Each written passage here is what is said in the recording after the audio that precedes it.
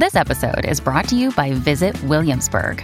In Williamsburg, Virginia, there's never too much of a good thing. Whether you're a foodie, a golfer, a history buff, a shopaholic, an outdoor enthusiast, or a thrill seeker, you'll find what you came for here and more. So ask yourself, what is it you want? Discover Williamsburg and plan your trip at visitwilliamsburg.com.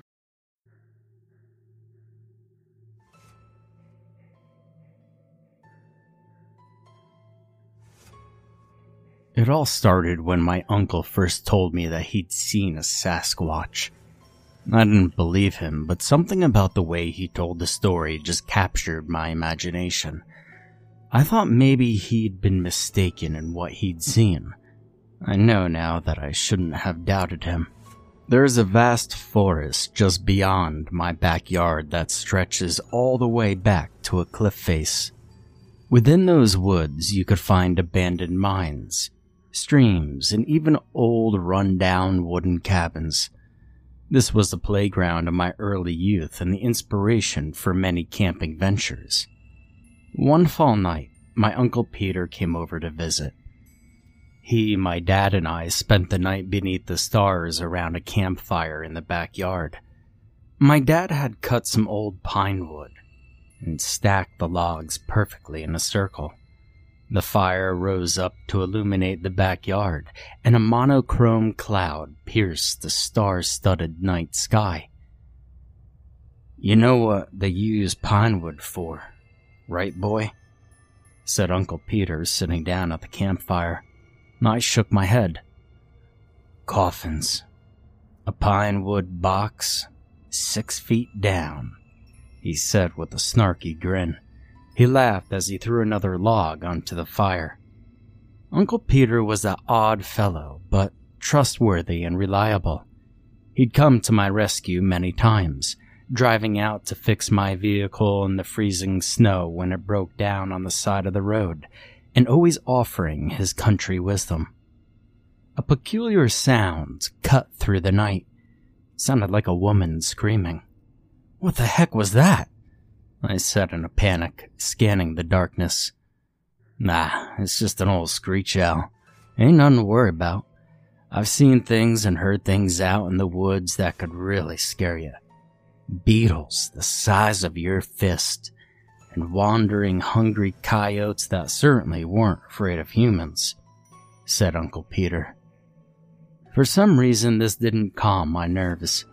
My uncle then looked at me with a dead serious expression in his face and said, "You want to know about the weirdest thing that I've ever run to out there?"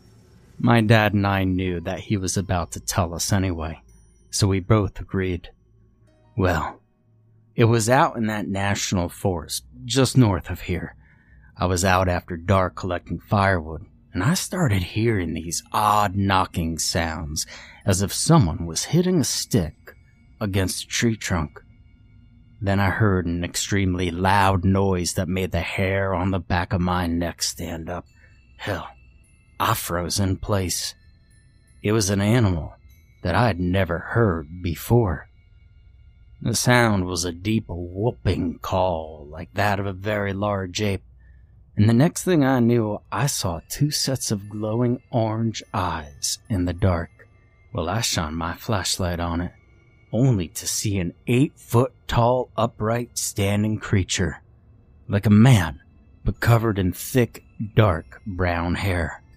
I let out another one of those whooping cries, and I booked it out of there immediately. Hell, I never ran so fast in my life.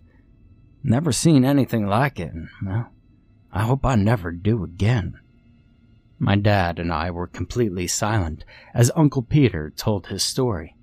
Afterwards, we were visibly tense, and we didn't spend much longer at the campfire before heading back inside.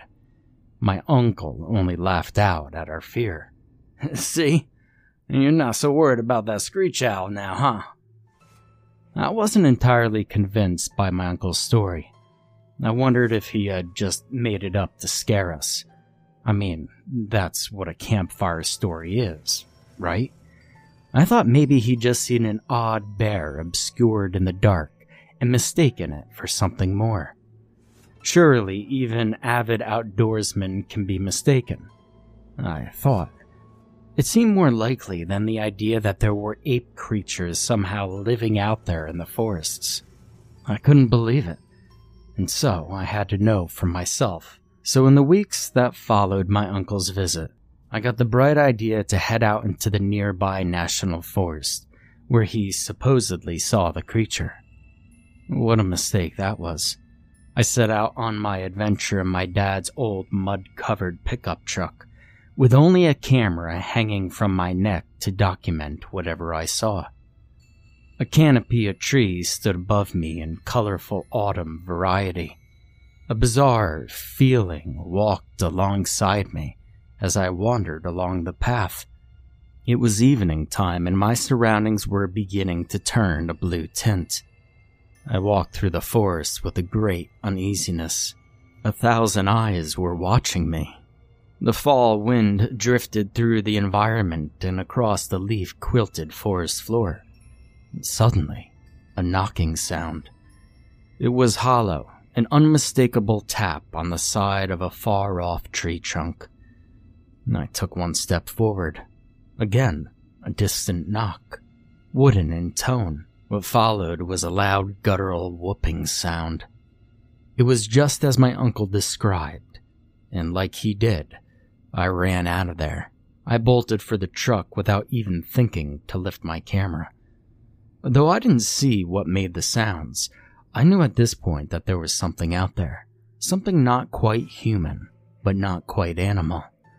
I couldn't prove it, but at least I knew the truth for myself. All the way home, as I drove, I had the unsettling feeling of being watched. My eyes gazed worriedly at the trees on either side of the road. I couldn't shake the feeling until I pulled into my driveway. I went to bed that night without even bothering to share with my dad what I'd heard. I didn't feel like telling anyone about my experience. But hours later, I awoke to the sound in the backyard. I grabbed my flashlight and walked out into the back porch. And to my utter horror, I saw a pair of bright glowing orange eyes at the edge of the woods.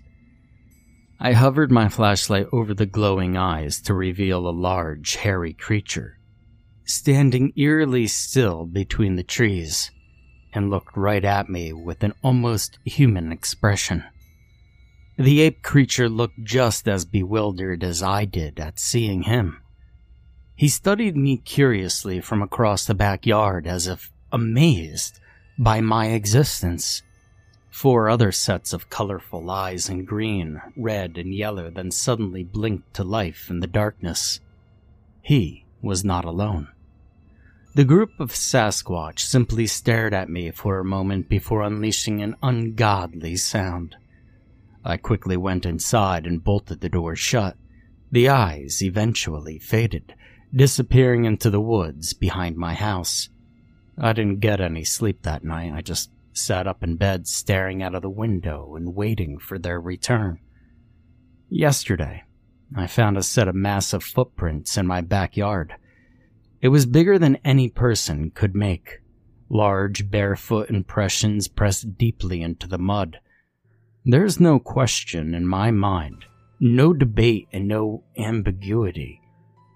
There are bizarre ape-like creatures living in the woods.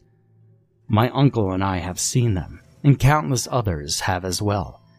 Now, I'm not saying I believe all the stories of Sasquatch, but there are those who have actually witnessed these creatures. Those folks know what I'm talking about. Keep in mind, if you haven't seen them, you just might one day. These are not just scary stories. These are not just campfire tales. They are out there. I've seen them.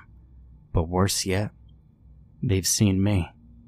They've followed me through the forest, shadowed me from behind the trees, and have come back with me to my home to live. I know now what it's like to be an undiscovered animal spotted for the first time. I know what it's like to be studied from a distance. There's nothing I can do. They know where I am. I I can't hide, and they know I'm here now.